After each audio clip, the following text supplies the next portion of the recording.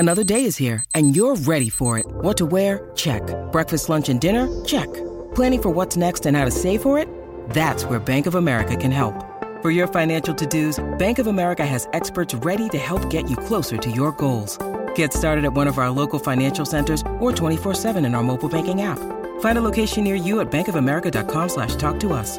What would you like the power to do? Mobile banking requires downloading the app and is only available for select devices. Message and data rates may apply. Bank of America N.A., member FDIC.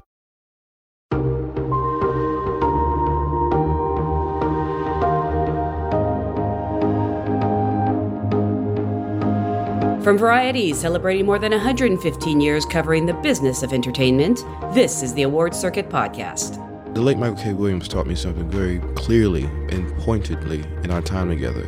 I witnessed it, and we also spoke about it. You can tell something how you want it to be, or you can tell something how it is. And telling something how it is harder, and it hurts more, but the healing is greater. You know, telling something how you want it to be, you'll feel good, but it's the benefits don't last as long. And I think what we did with Devotion is we tell the story how it is. Jonathan Majors still keeps his Lovecraft Country co-star, the late Michael K. Williams, in his heart and as inspiration when tackling new projects like his latest film, Devotion. I'm Janelle Riley. On this week's episode of the award-winning Variety Awards Circuit Podcast, we sit with Jonathan Majors to talk about Devotion and try to get him to spill about his place in the Marvel Cinematic Universe. Later, we chat with actor Thuso Mbedu about The Woman King. But first, the roundtable discusses how the director's race is shaping up and also looks toward the release this weekend of Wakanda Forever. It's all next on this edition of the Variety Awards Circuit Podcast. Stay close. Well, hi, everyone. On the final day of democracy, as we record this, it is Michael Schneider from Variety, along with Janelle Riley. Who has the giggles, sorry. It's good. It's good. Jazz Tankay. Those giggles are contagious. Yes. Yep. And then Clayton Davis. If you don't laugh, you'll cry. Right. Well, you gotta laugh. Yeah. We're recording this on Election Day, so... This actually may never be released, actually, because it would Right? outlawed Well, and also, by Thursday. the world could end tonight. Yes, Yeah. exactly. Yeah. So I'm glad to spend this final moments with all of you. Yeah. Aw. Yeah. It was a good run. Yeah, it was a good run. It was a good... America had a good- 250-year run. Good run. We got nominated for an award. Yeah. Yeah. We are nominated this year once That's again. right, as a for LA team. Press Club. That's right. That's a Wow. first all of us Yeah. Yay. nominated. Yeah, along with Emily as well. So... She ain't here, so she don't count. Yeah. Who's that? But yeah, congrats. So, for your consideration, If you can still vote. I'm going to call someone and be very upset that they didn't write about us and put us in the headline that we were nominated. yeah, where's our feature story? Where's our special Can't issue? believe we're not the cover of the award season launch. We totally should get Variety to do a FYC ad for us, right? Yeah. Yeah. As soon as I get those new headshots. All right. Janelle, do you want to moderate the panel? Oh, God, can I please have a night off? No, on second thought, I don't. I forget I said that. If any publicists are listening, I don't want a night off. Yeah. I just bought a new home. I need. Oh, yeah, congratulations, I need to stay by the busy. way. Yay. Closing time. Yeah, but like I'm trying to keep busy and not think about other things because, it's a month out from moving and I just, I want to book my mover today and I want to start, painting the walls. And no, you just have to sit and wait for a whole month. Closing time. Make sure you have internet when you move in. That's the first thing you That was the need. first thing I did yesterday in the inspection was talk about internet. So we're going to have panels and events at your place? Is that the Sure. plan? Wilbur would love that. You're the new Ross house, right? That's what it is. Yeah, if you don't mind a big, dopey, drooly pit bull Oh, yes, I jumping love all over you. Yeah. Yeah. Yeah, Riley He's got his house. own room now. I love The that. Riley house. Only in Janelle's house does the dog get its own room. I am moving for the dog, no joke, because my current neighbors are terrible about the dog, and he deserves his own outdoor space. So that is 90% of the reason why I'm moving. And also, he is not small. He's smaller than you'd think. I know in pictures he looks giant because of that head. Yeah. But when people see him, what he looks like is an overgrown French bulldog. He's actually built very low to the ground. Just compact. Okay. Very compact. Yeah. He looks like a little Pixar dog. He's got like all these muscles popping on his body, but he's a big, big sweetie. Pixar dog. Dear Pixar, if you're listening, animators. And he was part of my Halloween costume. Yes. I believe you saw. I built my Yeah. Halloween costume. I went, oh God, I'm that person, aren't I? I voted for you, by the way. Thank you. I don't think I'm actually eligible because I didn't fill out the paperwork properly. That's how they screw you in elections, right? All roads lead back Too to real, Mike. Oh Too my real. gosh. it was rigged. It's always rigged. But it was Everything Everywhere at Once related, which Yes. is a good segue into. I mean that The power I of do- Michelle Yeoh. I adore that movie. And You saw so- it? I did. Wait, what? I didn't know. I don't think we knew this. Mike saw a movie, I know. everyone. Hey. Movies. Oh, you know, the other movie that I adore that's not eligible for Oscars, but I'm going to be all about Emmy time was Weird, the Ali Yankovic story. Have you watched it yet? Yeah, it's It's going to be our new fantastic. Hamilton this year. That's going to be probably film at the Golden Globes, but then TV other places. It's going to start jumping That's around. so I feel weird. like, yeah, So good. it's weird. It's weird. Literally. But what a fun movie. Big get for the Roku channel. I imagine a lot of people are getting Roku now or using it. Or... I don't think people. Maybe I'm reading this wrong because I'm looking through the lens of not a regular person that's not in the industry. Do people know where Roku channel is? Then do they know it's on their Roku? Well, I hope if you have Roku, you couldn't escape it. I don't- So I don't- I've got Roku on my TV, so Yeah. it was like they did a good job of really pushing it out. Oh yeah, over it was the all over. weekend. Yeah. Yeah. But otherwise you can still download the app, even if you have Oh, like really? Apple TV. Or, Oh, I you don't can think- download the Roku See? channel. Is it a subscription? Do you have to pay? No, it's free. It's ad supported, so Oh, there you go. do have to put up with ads. But Wow. It's like the Tubi of something. It's like the Tubi of YouTube. well, it's these ad supported like there's Roku, Pluto, Tubi, so you can download those on your devices even if you don't have a Roku. It's sort of like you can download Apple TV Plus even though you don't have an Apple TV device. Let me delete my Quibi and Down at Roku. yes, make some Say room. Quibi. Yeah. Yeah, I do have a interview with Charlie Collier, who formerly was at Fox and AMC, who's now heading up Roku Media in this week's magazine. So nice. There you go. do check out. Nice little plug. So let's plug away. Speaking of plugs, Oh wait, Everything Everywhere. I want to hear your thoughts on it. Yeah. Yes. I mean, so good, It's so right? good. I mean, it's just How many times did you cry? Yes. Oh yeah, there's some tears, but there's also, I mean, just some of the fun elements that you don't expect. I'm all in. Who was your favorite part of the movie? Now, this is an interesting question Yes. because I think we all agree that there's different answers. Michelle and Key are getting nominations. Why are we not talking about Stephanie Hsu as a front runner? Right. She's amazing in that movie. I mean, But she's also the person I think is least likely to get nominated. Yeah. I think Jamie Lee Curtis is totally getting nominated. I think they both are. Yeah. yeah. Oh, Well, I mean, part of it is Stephanie Hsu isn't as well known as the other names, so you got to start with that. So Maisel heads do not like you right now. Maisel heads, is that what they call? yeah. They are called Maisel heads. I mean, right?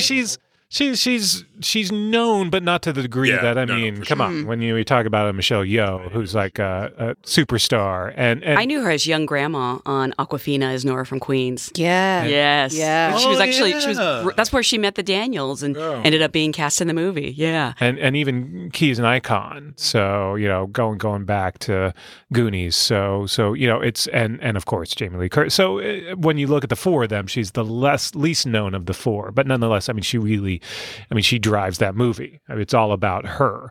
So and she's fantastic in all those different personas. So yeah. Does she make you feel bad about your own physical abilities as a human? Because she is 60 and she does all that. Are you talking And about Jamie Oh. Curtis? No, I was talking about Michelle Michelle Yeoh. Oh, I thought we were still talking about Stephanie Hsu. So Yeah, Stephanie yeah. Hsu is not 60. I thought Can you you said imagine? 16. I was like, No. I believe 16 before I believe Yeah. 60. Clayton to everyone at all times make me feel bad about Oh my my God. Tell me about it. physique. Yep. But- But Key is great. And he's also like just a fabulous human and fitting in this great trend now, because 3 times is a trend. Paul Raci, Troy Kotzer, and now maybe As what, like veteran? As like people just who step- veteran unknowns that like get this big break late in life. He's 51 and just There is I love that there is always that story Yeah. of someone who was sort of always there, but we kind of like didn't appreciate them, and they kind of disappeared for a while, and suddenly are back super strong. Yeah. So that's a good story. Good. you'll hear an interview with him soon on this podcast. This award-winning and now nominated podcast. Yes. We broke records. You've never been nominated. If I was gonna say, did we win? If you're without nominated for getting nominated? podcast and episode the same year, you don't win Best Picture. But speaking of plugging some of our stories coming up, Clayton, you've got your columns dealing with director race. And actually, Everything Everywhere is a really good segue into that, because as internet talks about what's going to win Best Picture, I have a hard time seeing Everything Everywhere winning Best Picture, not because it's not deserving. We are asking the Academy to get really cool. Remember, a woman slept with a fish. Yes. But it was also seriously sleeping with a fish, not like kicking butt wild. I think the older Academy, I feel like they're not going to go for it. So my hump I see is director. That will prove to me that it could do it. It's so hard to look at that movie and not reward the directorial achievement, though. I mean, when we rank branches of problems, director's branch is third in that ranking. That's why I think Daniels have like the biggest hump to get through. And this is also a lot of people think that Michelle Yeoh is going to win, rightfully so. Think Key's going to win, rightfully so. And then they also throw in screenplay. And when you do that, then I'm like, we're talking about some major Oscars now. Like, I think we need to include picture, but I need to see. Well, what about editing? Editing, too. Again, we're talking about just a lot. Yeah. Makeup. I think it's going to get makeup. Costumes. Yeah. So much. I think it just needs. And listen, someone told someone here that works with us, one of our colleagues, that they really believe Jamie Lee Curtis is going to win. I could absolutely. She's totally going to win the Globe. I know that already. Like, she's going to win the Globe in a walk. And then after that, like, SAG, that goes to the masses, that could happen. So, yeah, maybe. I just need to see the director thing happen. That ensemble is a big threat at SAG. It's interesting. I'm sorry I'm making a little segue here, but Guillermo del Toro's Pinocchio premiered at AFI over the weekend, and I believe they're doing a push for SAG cast ensemble for the voice cast, and I could absolutely see it happening. Yeah, I mean, they never. We live in this world where voice acting is so looked down upon, and people don't have not by people who have ever tried to do it. Exactly. Yeah. But I remember having this convo. I was having this convo in college with Ellen DeGeneres and Finding Nemo. You had a conversation in college with Ellen DeGeneres? About Ellen DeGeneres and Finding Nemo, because everyone was like, "This is like an Oscar-worthy voice performance," and then people were just like, "No," and then it came up again during her. Scarlett Johansson. Yes. And then people were like, no. And then we keep having it. It's like, come on now. Can we just do it? Because Ewan McGregor in Pinocchio is so good. Is incredible. So good. And by the way, Mike, kid-friendly. Not as dark as you think it would be. Definitely. I've seen darker Pinocchio. Yeah. I've seen this one has Guillermo. Yeah. Well, yeah. This is not a dark. Yeah. Well, it's on Netflix. You brought your daughter too. I brought my daughter, and I thought, and she loves horror movies, so I was like, oh, then this would be like her speed. And she was like, she's like, it was sad, like it's definitely sad, but I also don't like Pinocchio. Like, oh no, like the story. The story Pinocchio freaks me out because I've seen so many adaptations, and there's this one in particular that was a stage play that severely traumatized me. And so one of the things I really love about the new Pinocchio is that yes, it's got these moments of seriousness, but it is so joyful. It's a whimsical musical. How many takes on Pinocchio do we really need? Two this year. Them out? I mean, listen. Just over the years. Can we just call it good Pinocchio from here on out? I mean, listen. Guillermo del Toro. This is the best one. I mean, we are going to see an Emmy race that it's going to be Weird versus Pinocchio, Tom Hanks version. So I'm joking. I'm completely joking about that. No, but looking at Pinocchio and what it achieves, it's beautiful. I think we could look at production design for it, because I think that is possible. Maybe visual effects. Score feels like a really easy get, and then that song, Ciao Papa. Oh my gosh, it's This woman. Are you crying? No. Sorry, that was my imitation of Clayton's daughter. Yeah. It is that story is 100% true, and it's hurtful. And then she was staring at me during the movie. She looked over at me like 2 or 3 times, and I was like, get a grip, old man. I didn't cry. Actually, I really didn't. But, you didn't cry during I you didn't. Are I was made I was of surprised. stone. No, I'm not, because I cry in everything. I didn't cry in this. But that's not to say it wasn't sad. I was still sad, but I was just like, oh, I didn't cry. But everything everywhere, I bawled. Yeah, I bawled into my mask. I thought I was going to drown. The Stephanie Shu scene at the end, that's what like sent me over the edge. Well, going back to Everything Everywhere, it's interesting, Janelle, I don't know if you've seen it too, but like at the screenings, they are packed and they're so enthusiastic. And where are we now? Like November? And this film came out in April, right? So I almost corrected Jazz, by the way, saying like, it's not November. It totally is November. People are coming back for like multiple screenings. It was a popular costume at Comic-Con this year. Yeah? Yeah. Wait. I thought it was so original. The 70 Shoe or just the anything? Stephanie Shoe. Oh, okay. There were a lot of Rakatoonies as well, I saw at Halloween. Yeah. Oh, Yeah. no, that's great. Oh, That so may good. be my favorite part of Yeah. it. That's the Right. best part. Did you see Patton Oswalt really loved Everything Everywhere All at Once? Yeah, he does. Yeah. When the voice of Ratatouille Yeah. signs off. Mhm. Yep. Then you know you're It in a good place. all comes together. One other thing about Everything Everywhere, and this actually comes on the heels that today The Whale dropped its trailer finally a month before it's released. A24 has always been good, slow, and steady through a season. I've never really seen them juggle multiple things like the way they're about to have to do this whole season with Everything Everywhere, The Whale, and The Inspection. And The Inspection's really good. And if they just had The Inspection, I would feel good that The Inspection's going to do some stuff. But now that they're juggling, it's hard. I mean, listen, Netflix has trouble juggling. So imagine A24 having to do the Champagne problems. Yeah, I was going to say high class problem. How do you feel about Sony Picture Classics having to juggle Living, which I feel is getting a lot of steam. We talked about this the other day. And The Sun. The Sun, I think, I mean, if I'm being honest with myself, The Sun, I think, is just in trouble right now, picture-wise. I think Hugh still feels good. I think Laura Dern still feels possible. Living is the quintessential late contender that this is not Coda, but like Coda, like where people, every time people see it, they just love it. Yeah. And I don't think a lot of people have seen it. It's also played at every single fall festival except for New York. And I don't think anyone realized that. And if anyone knows Telluride, especially, Julie Hunsinger does not take Sundance movies. And the fact that she took it says something, and people loved it there. Yeah. So watch out. And Bill Nighy, man, I'm ready for his moment. So let's He's go. so great. He, well, what I was going to say about The Sun is I think that it's just now starting to really be seen by people because I didn't hear about it for a long time.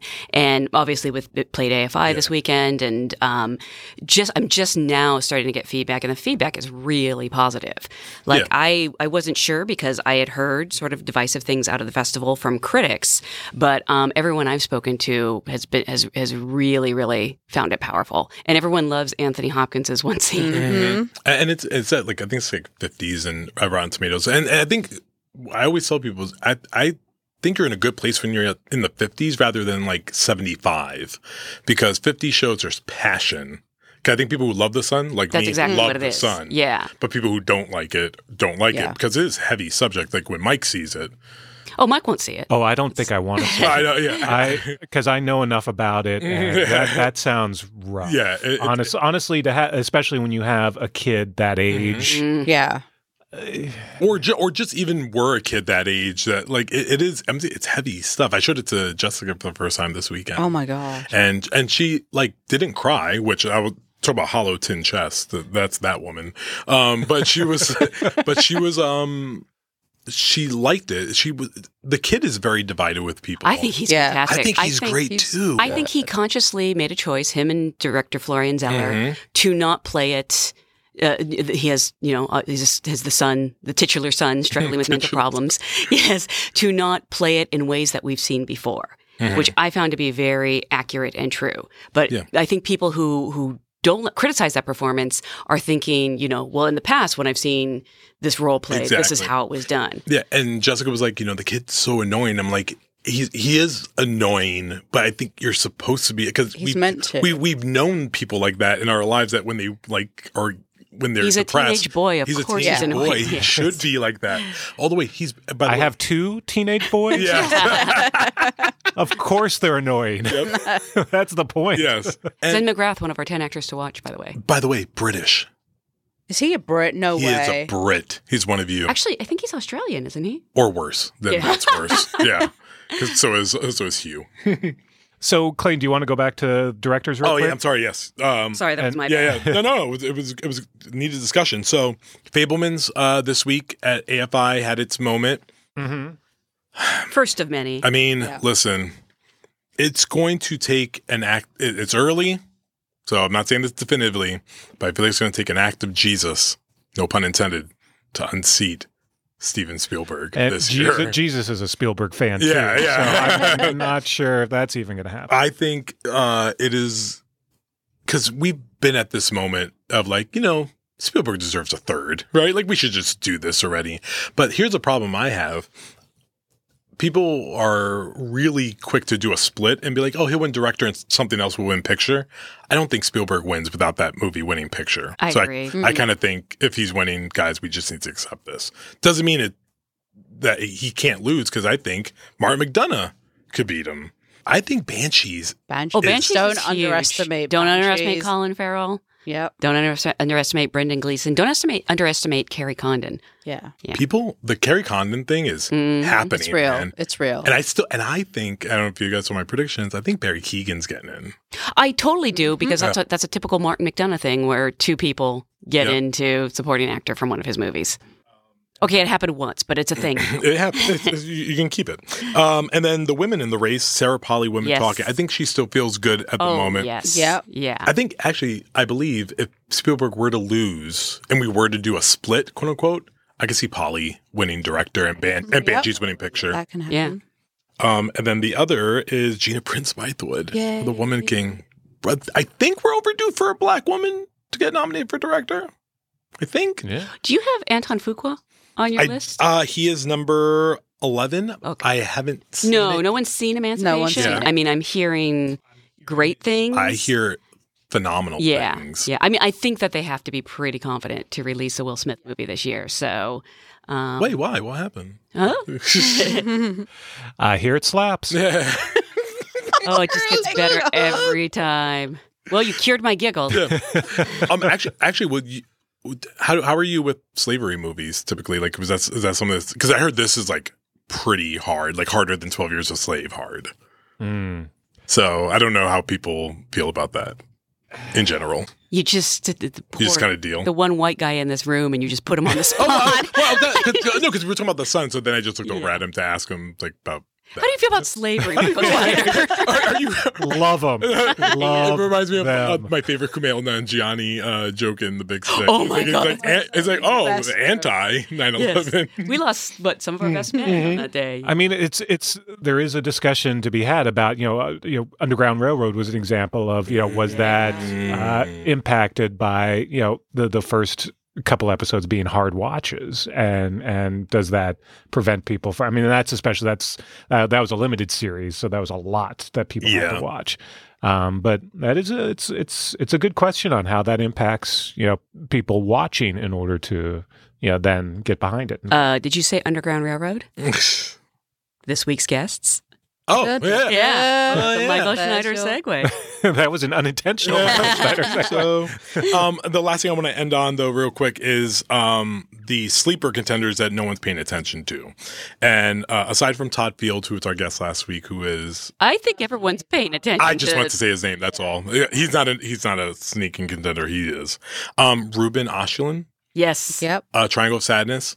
I go back to something Nathaniel Rogers, who writes for the Film Experience, told Jazz and I during our panel at Middleburg, said the best international feature film of the year is in English. And it's Triangle of Sadness. That's true. And he could be like the Thomas Vinterberg of this year. I absolutely. And people love him, by the way. And he has such a distinctive style. Yep. But they love this film a lot, and they love Dolly. The movie is bonkers. Yes, Dolly. And then the other two are how far do you think Top Gun is really going to go? I think it's getting a Best Picture nom. Yep. Yeah. Possibly a Tom Cruise nom. Mm-hmm. So, do you think it's going to have a lot of below-the-line support? Do you think Do you think Joe Kosinski's in the I think combo? he could. Yeah. How do you feel about that, Mike? About that direction, that airplane direction in the film? He took the highway to the danger zone. Yeah, he did. You remember the movie Torque? It was like kind of like a Fast and the Furious spin-off or something. Yes. Yeah. So I saw a trailer for it in the movie theater, and it's, all bam, bam, bam, bam, bam, and then it just comes up and the voice goes, torque. And someone in the audience goes, more like dork. And we all I would have died. So stupid. I would have took that. Would have been Nailed great. it. Yeah, Nailed it. and Adam Scott, who actually starred in Torque, I remember telling him that story. And now every time I see him, he says, more like dork. Oh my gosh. The last one is the one that I think people are not coming to terms with, Baz Luhrmann for Elvis. Oh, Yes, yeah, no. absolutely. Absolutely. Yeah. Elvis is going to overperform in a lot of ways. It's It not, just feels like a long time ago. I mean, we have been here before. Bohemian Rhapsody opened, and people are like, nope. Austin Butler's in. Yeah. I am feeling very secure about that. I think the movie's in. Yep, Like, people love I the think movie. I think it arguably could get like 7-8 nominations, and I think it wins production design and costume. Maybe I think it could win like sound, and I think Butler. I am not picking a Best Actor favorite right now or winner, because there's 3 people I could see winning at this point. I will say my dream is Luca Guadagnino for Bones and All. I just want to say that out loud. Also, correct me if I'm wrong, does Warner Brothers have anything else in the race to concentrate on, really? I mean, if they're putting all their money on Elvis, listen, don't discount that. don't worry, darling, we're fine. Ba-da-da-da-da-da. Drum roll. I await the Olivia Wilde Golden Globe nomination for Best Director, though. It's coming. right. It's coming. it's so globy. We can't say it won't happen. All right, so moving on to opening this weekend. We have 1 minute to talk about Black Panther, Wakanda Forever. Is it opening film. this weekend? Is it this It's weekend? this weekend, the It is? 11th. Oh, it is. Wakanda Forever is really good. I will say they did the best with the hand they were dealt. You keep saying that, but I actually think it's really great. No, despite, I think, and that doesn't mean I think it's bad. I think it's really. It's not the first. The first is definitely better. Yeah. And I think when you get dealt a hand, like the hand they were dealt, they did the best that they could. I think Angela is phenomenal. Angela Bassett She is fantastic. And the best shot at an acting nomination. Yeah. from that movie. First Yeah. MCU acting nom, possibly, which doesn't feel right when you say it. You're like, wait. It doesn't, but then at the same time, it's appropriate. It should be Angela Bassett. Yeah. Mm-hmm. Yeah. She deserves everything. And But maybe we shouldn't talk about it because we don't want to dissuade people from seeing it. visually, it's stunning. It No, is. I thought it was great. Yeah. And I guess you can say a little bit early now, congratulations, Rihanna, maybe? Oh, the song? I dare you to try to beat it. I mean, RRR, go for it. Like, you guys will be a great battle there, but I think them two are going to fight that out. All right. Well, I am looking forward to seeing it. Oh, you didn't With see it yet? The rest. In 2025. Is it too difficult for you to see, Mike? It is long, though. I mean, Everyone said that, and it's funny because I actually didn't feel the length, but I recognize that everyone else Yeah. is saying I didn't feel it Yeah. being long at all. I just, the emotion, get ready for the emotional roller coaster ride. You'll cry a ride. minimum Yeah. of 11 times. All right. I need a good cry. Yeah, it's a good healthy cry. Yeah, it'll be good to watch this weekend as democracy burns. And on that note, we'll see you next week, ?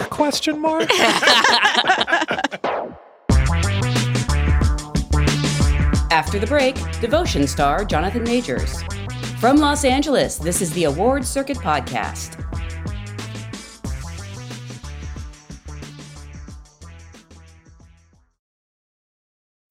When you need mealtime inspiration, it's worth shopping Kroger, where you'll find over 30,000 mouth-watering choices that excite your inner foodie. And no matter what tasty choice you make, you'll enjoy our everyday low prices, plus extra ways to save, like digital coupons worth over $600 each week. You can also save up to $1 off per gallon at the pump with fuel points. More savings and more inspiring flavors make shopping Kroger worth it every time. Kroger, fresh for everyone. Fuel restrictions apply. And we're back. It's the Variety Awards Circuit Podcast. I'm Janelle Riley. Jonathan Majors knows how to keep a secret. Ask him about his role or roles in the upcoming Marvel Cinematic Universe, specifically that of Kang the Conqueror in Ant-Man and the Wasp: Quantumania, and he'll play along at first. But of course, the actor isn't going to divulge anything about that particular project. What he can talk about, however, is his upcoming film Devotion, a rousing crowd pleaser based on the 2017 book Devotion, an epic story of heroism, friendship, and sacrifice. The film tells the story of Jesse Brown and Tom Hudner, two fighter pilots in the Korean War. Major stars as Brown, the first black aviator in the history of the U.S. Navy, a complex man fighting for a country where many don't accept him. It's good to know the men you're flying with.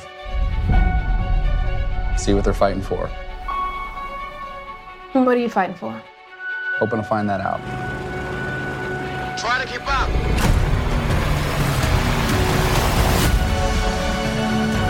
This is war. And we're up. Can't tell you how many times people have told me to give up and quit, die even. That's why you can't always do what you're told. If I did,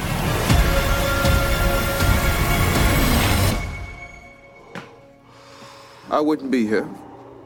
Devotion may have all the expected action and awesome aerial work expected of the genre, but the film is by no means predictable, as everyone involved recognized there were certain tropes and traps they wanted to avoid. The leads are aided by a wonderful supporting cast, including Christina Jackson as Jesse's wife Daisy, who serves in many ways as the heart of the story. But it's a star turn for Majors, who has quickly established himself as a major presence in a relatively short amount of time. He graduated from the Yale School of Drama in 2016, and by 2017 was starring in the limited series When We Rise and appearing alongside Christian Bale in Hostiles. I recently caught up with Majors to talk about Devotion, but of course I began by asking him to tell me everything he could about the upcoming Ant-Man. Yeah, no problem. You want to start from a Paul Rudd's point of view? Yeah, that'd be great. Yeah. Maybe we should start from Michelle Pfeiffer's. So, as you know, can you imagine? You're such a good actor. I was like, oh my God, he's really going to say something. This is going to happen. You must be good at keeping secrets, though, because we talked about 2 years ago on this exact date, and I thought that it was established that you were. I wasn't trying to trick you. I swear. I thought it had been established you were in the Marvel universe, and you were you were very good at dodging the question because I didn't realize it hadn't been confirmed. Right. So for someone to be able to keep secrets for that long, and for another 5 years, probably. Yeah, well said. So we've had this conversation before where I feel like since 2017, you've been working nonstop. And that doesn't seem to have any sign of letting up. Was there something that happened in that time? Was there a time when you decided okay, I'm done? Because I know you were in school for a long time. Mm-hmm. You said, okay, I'm ready to do it. This is when it happens. No, for me, every story is peculiar. Every origin story is peculiar on how you kind of start. But I was at Yale. I was in my third year. And the quick answer to your question is I saw an opportunity. I auditioned for it while in school and got it, and that opportunity happened to be, it's who you start with, it's who you start with. I think Sidney Poitier told Denzel, and Denzel then told my big brothers and the generation above me and therefore me that the most important thing about a career starting out is the first 3 roles you take, because that will establish everything. And I would say that's extremely true, but also in the small little world of cinema and film and television, it's who you do those 3 roles with. And I was quite fortunate that my first writer and director, one was Dustin Lance Black and Gus Van Sant. And those guys had just kind of, I think they won the Oscar either 2 years prior, for Milk. And of course, they're, legends in their own right and Oscar winners. And they were then close friends with Scott Cooper, and Scott Cooper works with a beautiful producer and a friend of mine, John Lesher. And then John Lesher is also doing a film with a guy named Yann Demange. So that would be not necessarily the first 3, but the first 3 at a certain frequency. That was the TV series When We Rise, into Hostiles, into White Boy Rick. And Ian DeMange also, of course, was an executive producer and directed the pilot of Lovecraft Country. All these things, mind you, I did audition for. You did? That was going to be my question. Yeah, I did audition for. Really? I think my first non-audition was Spike Lee's The Five Bloods. That was the first time I did an audition for a role. Does that, I know some actors who say they like to audition because they want to feel they've earned the role. And then I know most actors who say they hate auditioning. Yeah. Where do you fall? I love auditioning. Really? Yeah, I love auditioning. But I will say your auditioning I gotta be careful here, but I say for myself, you do have a certain amount of security when you get the job after an audition. And the longer the process, the more security you have. But then you realize all that security is essentially horseshit, because on the day you're just as nervous, you're just as, antsy. And so what I've found very much at the beginning of, those relationships of who I'm working with and the work that I'm doing with them is when you meet with somebody and they get to know you and really know you, and it's on you as the artist, or I feel like it's on me as the artist to continue to keep that truth going as the character begins. So now it doesn't matter to me. If you want to audition, that just lets me know how you want to play the game, and I come from the theater, and that's how you get jobs in the theater, and so I don't mind auditioning. When was the last time you auditioned? Ooh, the last one was, oh my goodness, was it Last Black Man in San Francisco? Oh, so it's been a while. Well, I shot 3 films before Last Black Man in San Francisco. So, yeah, I auditioned for Hostiles, this film, Out of Blue. No, I didn't audition for Out of Blue. Captive State, I auditioned for. Yeah, I mean, I auditioned. I mean, I did have that run, but also I auditioned and didn't get the job. That's the part we're not talking about. We're just talking about the jobs that you ultimately do the job, but how'd you get there? There's a lot, that I didn't necessarily get. No, not. There's no necessary. I didn't get the job, so there's no gray area there. I didn't get the job. There's plenty of those. Yeah. A lot more than what I did get. Not to dwell on that subject because we can. Yeah. Not afraid. No, I just think you're such an actor's actor. I think that people would love to know if there's anything you picked up over the course of auditioning that you think would help people in that room. Anything you learned that to deal with while you're there, or even the rejection afterwards. I would say, and I just say this because this is what I do. Don't audition. You have to understand what you're going to do. It's not like you're going to audition for a film and they're going to put you on stage, or they're going to put you know what it's going to be. And when you're auditioning for film or TV in particular, they have language. There's language that lets you know what it is you're doing. You're essentially shooting your coverage. That's what you're doing. You're shooting your coverage. The people watching watch TV. You know what I mean? If they watch cinema, do that. This is your time. You have the camera. You can set up the shot. If you have questions, you can look it up online. What's a wide? What's a medium? It's probably going to be a medium that you're shooting your shot in. Do that. Do yourself a favor and then allow people to use their imagination more. I mean, you have the paper in your hand. It's hard for them to think that you're actually doing it. And that may be hard. I know some auditors may say, no, hold the paper. That's fine. But I didn't. And I never do. To me, it makes me, really just makes me nervous. Lets me know you don't know it. If you know it, you wouldn't have paper in your hand. And you have to do it for yourself. This is your time to shoot the movie. I say a lot of times, the times in which I did audition, and now the times in which, you're preparing for the role. I've already shot the movie. You know what I mean? I've already lived this character to a degree. Now, the interesting part is when I get to with everybody else and we're all playing together, that's a whole different thing. And that's what you're fighting for. That's what you're staying up late for, But for the most part, when you go in there to audition, don't audition. Know the role, know who you are in the role, play it as honestly and as truthfully as you possibly can, and then you've done it.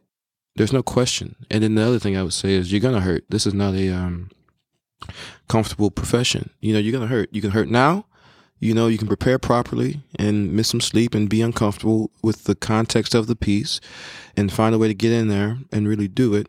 Or you can hurt later when you're sitting around with the rest of the folks that didn't get the job. That doesn't necessarily mean just because you hurt, you're going to get it. But, you can stand up straight. At least I could. I could stand up straight and say, okay, and I would say to my team as we got further down the line, they didn't want to make that movie. I'm showing them what movie I'm going to make. And so it's best that we don't collaborate because we clearly disagree.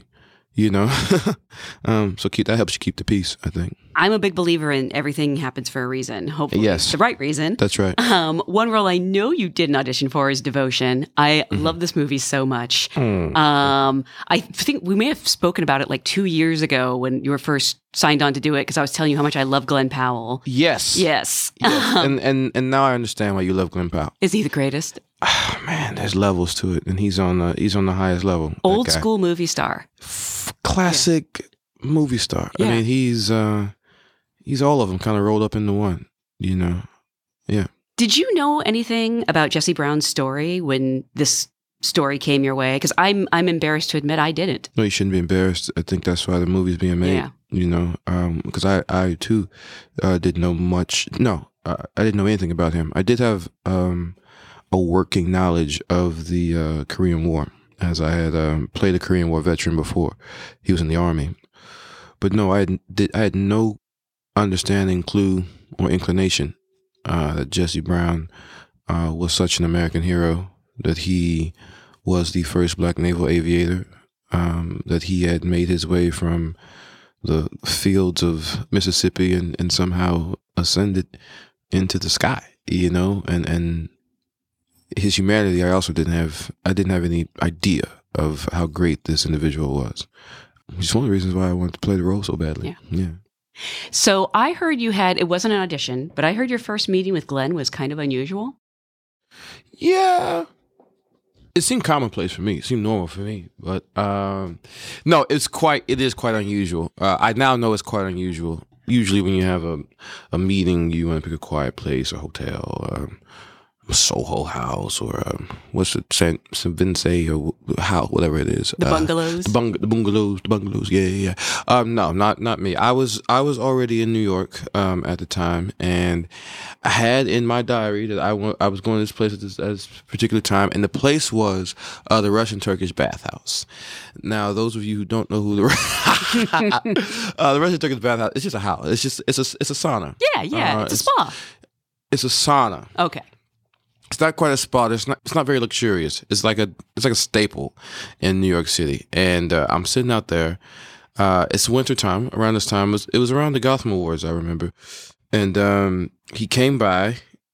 I'm sitting there, and he's walking down the road, and on his, I think he had shot Top Gun already, and he was coming down in his flight jacket, and I saw him, and I was like, well, okay, we get it. You shot Top Gun.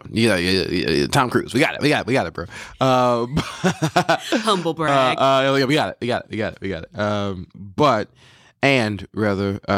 We met, and we had a chat. And we had this chat in the Russian Turkish bathhouse, which is probably the hottest place in New York City, even in the summer. It is.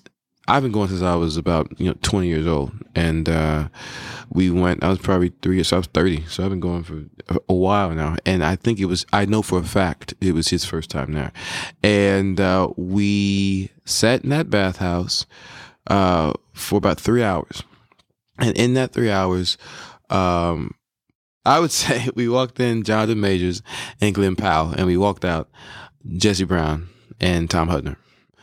We sweated it out. We chatted it out, and he explained to me, one, why he was so attracted to the story, the ancient quality of the story, that this was unique in many ways, and we hadn't seen it before.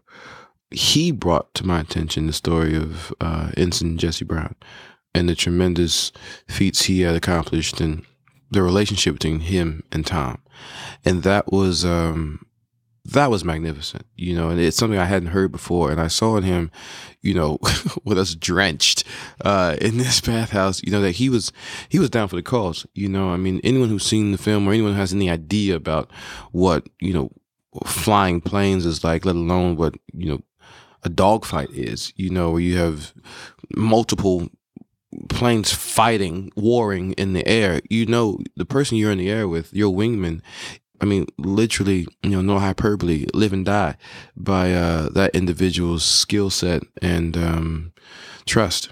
And as minor or as quotidian as it may seem, two guys sitting in the bathhouse, I think we saw in each other in that moment that we were willing to, go through the fire together, and to this day, he's probably one of my best friends and, definitely one of the most intimate collaborators, probably because we met in the bathhouse. But yeah, that's how we did it. It wasn't standard procedure. But how could it be? There's a line in the film, says you can't always do what you're told, and so we didn't. I didn't, definitely. I had him meet me in the bathhouse, and then afterwards, we had mezcal. Right, which you're not supposed to do after a steam. Which you're not supposed to do after a steam, but it is Glenn Powell and me. So try to tell us what to do. I dare you. I would never. And just we were probably listening to you, though. We probably would listen to you. Yeah. Just to be clear, you weren't trying to intimidate him. You were just going to be at this bathhouse anyway. And no, bathhouses are quite relaxing. Yeah. And no, there was no intimidation. It was just, I honestly, I didn't know any better. I just thought, this is what I'm doing, and I'm going there for, essentially mental health, physical health. I need to relax. I need to, cool out. I've been traveling, I do want to do this film, and I think you could maybe benefit from it too. I think anybody could benefit from a good schwitz, so that's what we did. And it worked out. It worked out pretty well in my humble opinion. Not knowing better is my advice to everyone. If you don't know better, you can do some great things. You can do some great telling things. That's true. Or side note to not knowing better, the planes. Glenn was very gracious in keeping some of his knowledge away from me because apparently these planes, all of them are 70 years old. And these planes don't come from the Smithsonian. They don't come from the, I said this late yesterday. These planes are essentially belong to hobbyists. Very skilled hobbyists, but hobbyists nonetheless. And, there's no inspection stickers on them. Like these guys, they don't kick the tires, none of that. It's just, it flies, it's good. You know what I mean? Wow. Mind you, to have a Corsair, you've got to be a extremely intelligent mechanic and pilot, so they were definitely safe, but they were not quote unquote certified. And you're flying them for real. And we were riding in those, and all the planes, that's just the nature of the beast. And when when Glenn finally told me that, I think it was just 2 days ago, maybe, at something, he was like, yeah, man, like the screws are bouncing, you feel it all going on. I'm like, yeah. I thought that was normal, and apparently there's a bit of normality to it because they're just old birds, but that's good producing to keep that from you. He's a great producer. After the movie, he's a great producer. I need work. Call me, Glenn. Hire me again, please. I can't wait for people to see this. I think people are going to go crazy. I know the people who have already seen it have gone crazy for it. Yeah, but you said something earlier. You said it was just underestimated. Underestimated. Yeah, and I thought that's interesting because it makes sense that it would be just the nature of the. We're the young guns. Mm-hmm. We're the pups. As I said, none of our principals are over 40. I don't even think our producers are over 40, so it's avant-garde, and the story is also about, young people, and it's worth telling, it's worth doing, so I really believe that I hope people come around, and check out what the young kids were doing in Atlanta and Savannah, all those months in the middle of COVID, at the height of COVID, and check it out. It's Thanksgiving, no better time to see it. Such a perfect Thanksgiving movie. I think so. Yes. It's not even Thanksgiving. You can watch it first of the year. You can watch it September. You watch it in the middle of fireworks season. Doesn't matter. Art's art. Good film's a good film. An inspiring story is an inspiring story, and that's definitely that of Jesse Brown, Tom Hutner, the 32s, and the Brown family.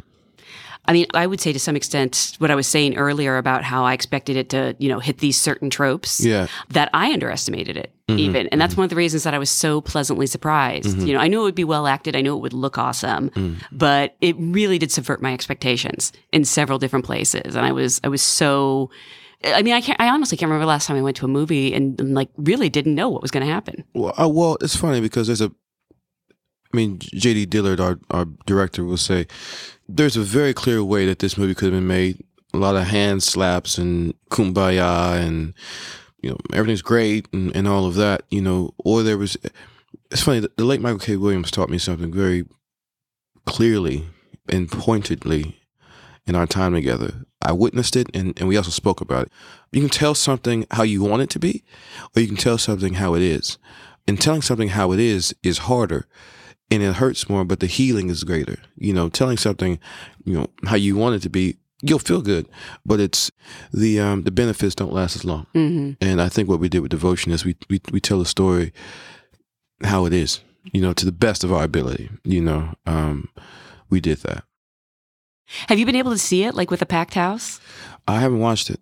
You at all? Yeah. Do you normally not? It's not that I try not to watch it. I just don't. I've seen some films I've been in, but for the majority, I've not. And I've not seen that one. This one, but I am quick to say to a director, usually early on in the process, or sometimes even what you would call table work. It's like, hey man, this is all I get. Sometimes I don't care about the end product, but I care about the process of it. And I care about, if I get it truthful in this little line here, in this little moment, and then I can do it the next moment, or maybe I miss it this moment, but I get the next moment and the next moment, the inertia of the truth will make its way onto the screen, And if you hold me to that and I hold you to that, and the ensemble holds each other to that, it's a foregone conclusion. It's for the people. We're making it for the people, for the proletariat. These are the people we want to see this film and be changed by it. The homies, the bourgeoisie, everybody's for everybody to see. But I just worry about what I can do on the day. I wouldn't have signed on to the film if I didn't think it was going to be brilliant. AAB, always assume brilliance, which is something that we learned, and I picked it up someplace in my training. And that just helps you have faith in the other person, have faith in the process. And J.D. Dillard, in his hands, and Eric Messerschmidt's hands, Oscar nominee for Oscar winner. Excuse me. Sorry, homie. For his first winner. movie. This is what I'm talking about. You know what I mean? So it's like, it's already there. I know people will be moved and changed and shifted and enlightened by it because I was. Do you normally not like to watch your movies or yourself, or is I never watch playback. That's for damn sure. Really? I think that's so healthy. Yeah, that's for damn sure. Yeah. Oh my God. It's like, if you think about, when you're making a movie, they're telling you like, you gotta climb a fucking mountain. I'm just looking at what's ahead of me. Mm-hmm. You know what I mean? And just do that. Eat what's on your plate. Lift the weight in front of you. If you look at the gym and you go, you gotta lift all this weight, you'll never do it. Do this now. Handle this now. And you don't want to be self-conscious. I don't want to be self-conscious. Some actors can do it. Yeah, no, totally. But I also feel like we got so little time, pressure cooker. Jesse Brown is not looking at the monitor. Yeah. If I go over there and look at the monitor, it's me looking at the monitor, which I've activated all the work I've done to build this individual, to try to conjure up this essence. I'm completely disregarding to take a look at something.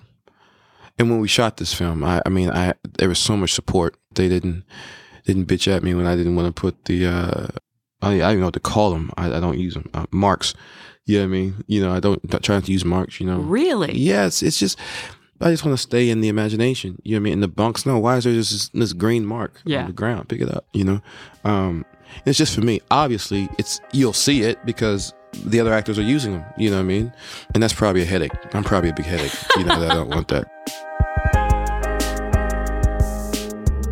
That's Jonathan Majors, star of Devotion, which opens November 23rd in theaters. After a solid showing at the box office, excellent reviews, and passionate fan responses, The Woman King has become one of the year's standout hits, with plans to be competitive in the awards races for both major and artisan category attention. One of the film's standout stars, Thuso Mbedu, will be campaigning for supporting actress attention. Variety's Clayton Davis recently spoke with Mbedu, who was the breakout sensation of 2021's Emmy-nominated series The Underground Railroad from director Barry Jenkins. They began by talking about the power of the response that The Woman King has been receiving.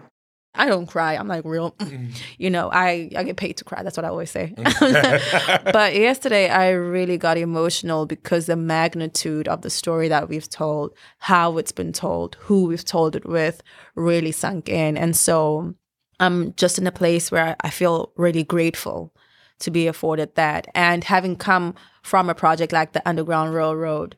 You know, I remember in Toronto before the movie premiered for the first time, John Boyega asked me if I felt nervous at all. And I could confidently say to him, no, because I'm so proud of this project. And it had me think back to the Underground Railroad, where even with the Underground Railroad, even though a lot of people haven't seen it, it's a project that I will always be proud of. You know, what other people say about it, what other people think, whether it gets nominations or not. It was such a beautiful story that Barry told in such a magnificent way that I know that it will stand the test of time. Mm-hmm. And so with both these projects, I'm just really grateful. I feel like people will continue to find it over the next few years. Timeless. Yes. So, I mean, I'm okay with like a Blu-ray 4K box set too. That's like fine as well. Barry, if you're listening, please. Thank you. Congratulations on The Woman King, just for being amazing. And the movie's doing so well. I had your fearless leader, Gina Prince Bythewood, here a few weeks ago. Just causing trouble, just running around the hallways. Yeah. And she told me a lot of stuff that you guys all did together. And a lot of it included exercise, which I'm familiar with this term, but I don't do it a lot. So can you talk about getting physically ready for this role? Yeah. In the way you do. So my story in terms of, getting physically ready for the role starts even during my audition process. Mm-hmm. So I had the first audition, Gina was there. And then I think I had the creative conversation with Viola. I might be getting the two mixed up, but it's either I had the creative conversation with Viola first and then my physical test, or I had my fitness and physical test before having the creative conversation with Viola. But basically, part of the audition was the stunt coordinator determining whether I would be able to do my own stunts or not. That was scary because I've always wanted to do action and it was in my heart and spirit. But I've had friends look at me and say it to my face that I could never do action. It's like, nah, you don't have what it takes. They ain't friends. No, right. That's terrible. But yeah, so doing that fitness test and Danny Hernandez saying, yeah, there's something, that we can work with. And so after having gotten the role, I then put myself in Muay Thai classes. And there was a dojo I went to called House of Champions in Van Nuys. So I'd go there as often as I could. I took the group classes. I'd go, sometimes twice a day because I just didn't want to start pre-production training from scratch. And I took some private lessons. And Gina joined me in some of those private lessons. It was like our bonding thing. And then she should. If you have to do it, everyone has to do it. Yeah, that's her thing. That she would never ask us to do something that she's not willing to do. It's good. And then eventually we got into pre-production training. And so that was like a mix of different martial arts styles. I worked with Kenzie Emery, who taught me like the basics of weaponry. So working with the spear, working with the machete, working with, different types of weapons, because at that time, we didn't know what my character's weapon of choice is. So I had to be fluent in different types of weapons, and I absolutely loved it. And then we eventually got to working, with the choreography, different fight styles as well. Absolutely, absolutely, absolutely loved it. So it was like minimum 3 hours of martial arts a day. I had running and sprinting training. I was in the hills of Beverly Hills, like fighting for my life, like running uphill, sprinting. And then we had strength training with Gabriella McLean. It was all very challenging. I had moments where I was like, what am I doing? And I would think about, my favorite anime character and ask myself, what would Kenichi do? And that's what would get me through it because it was really hard, but very necessary. Like I just dropped the anime character. So are you really into anime? I am. I'm not. I wouldn't say like I'm an anime buff. So you can't ask me, what happened in this year? And I'm not either. Yeah. There's no quiz about to come. My niece is though, so she's probably listening to right now, and she's gonna scream. Yeah. Like I can't hear her what she's telling me to ask you. So that's fine. So even when I was shooting the Underground Railroad, that's the time where I was just watching Naruto. That's what got me through. Like I like to escape, like completely escape the world that I'm working in while working. Awesome.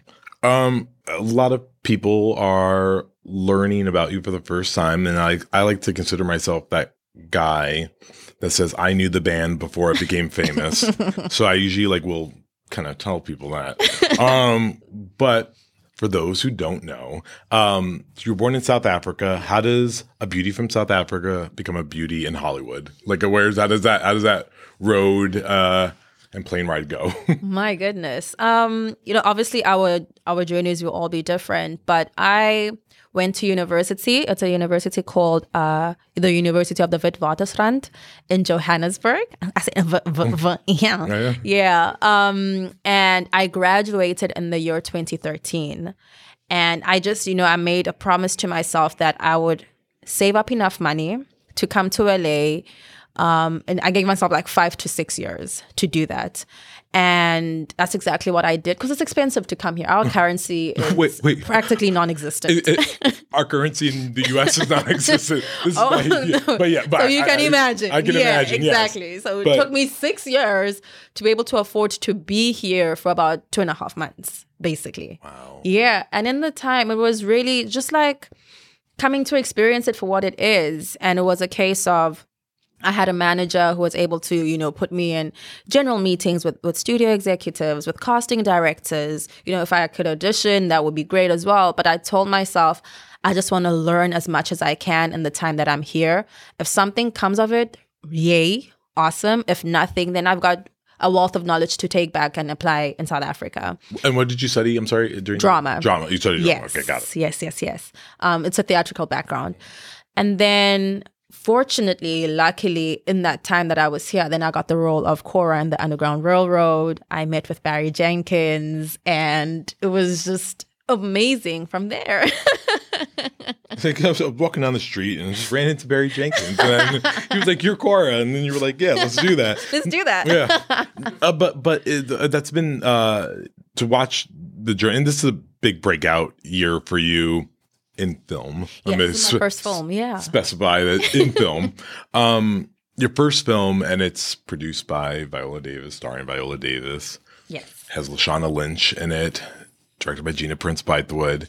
So I don't know what kind of movies you can do next after that. I mean, the bar's been set pretty high. Really high. I mean, there's like very few that you can like. What was this experience like? Were you nervous taking on such a big film for your first time?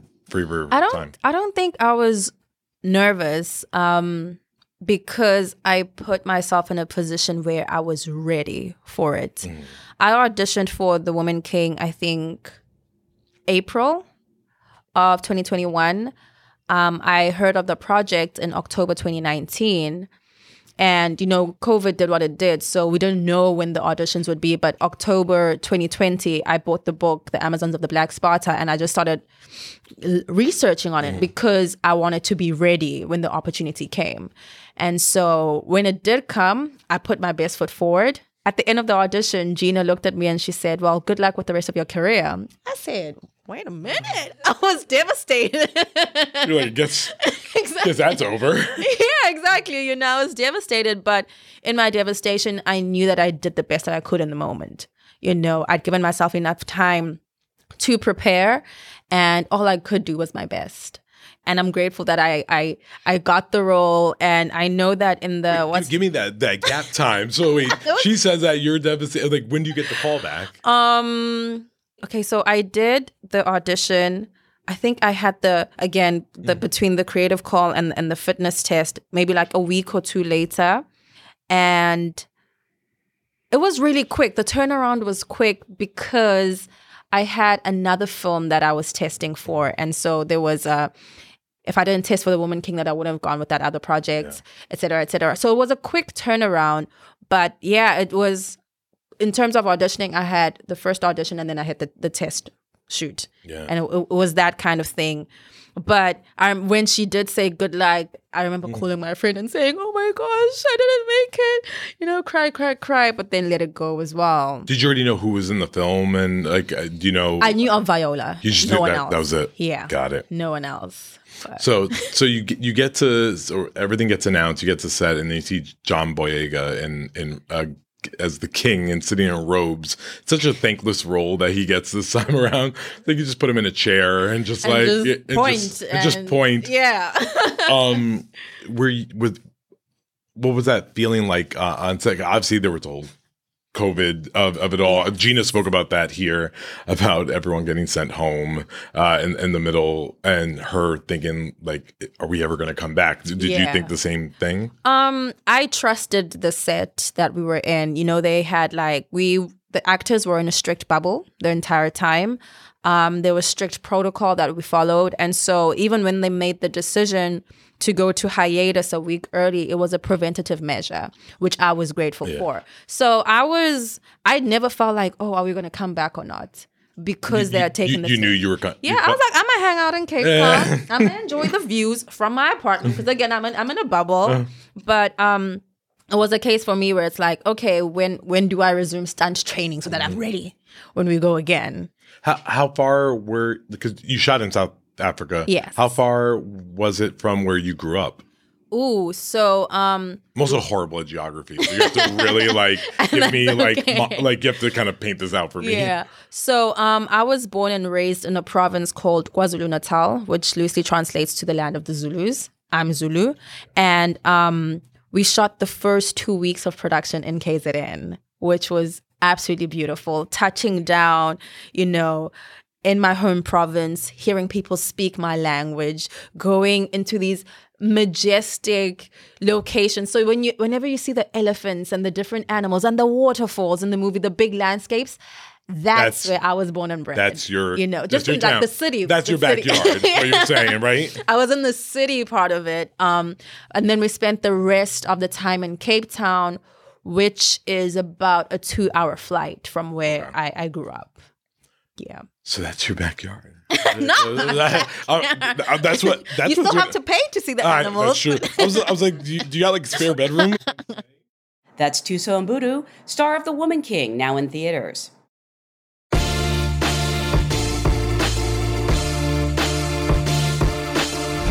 And that's it for this edition of Variety's Awards Circuit podcast. Drew Griffith edited this episode, and Michael Schneider is the producer. Be sure to subscribe to the Awards Circuit podcast on Apple Podcasts, Stitcher, or wherever you download podcasts. Also, head on over to Variety.com and click on the Awards Circuit tab to find the latest awards predictions and key races, as well as your daily fix of news, analysis, and reviews. For Jazz Tankay, Clayton Davis, and Michael Schneider, I'm Janelle Riley. We'll see you on the circuit.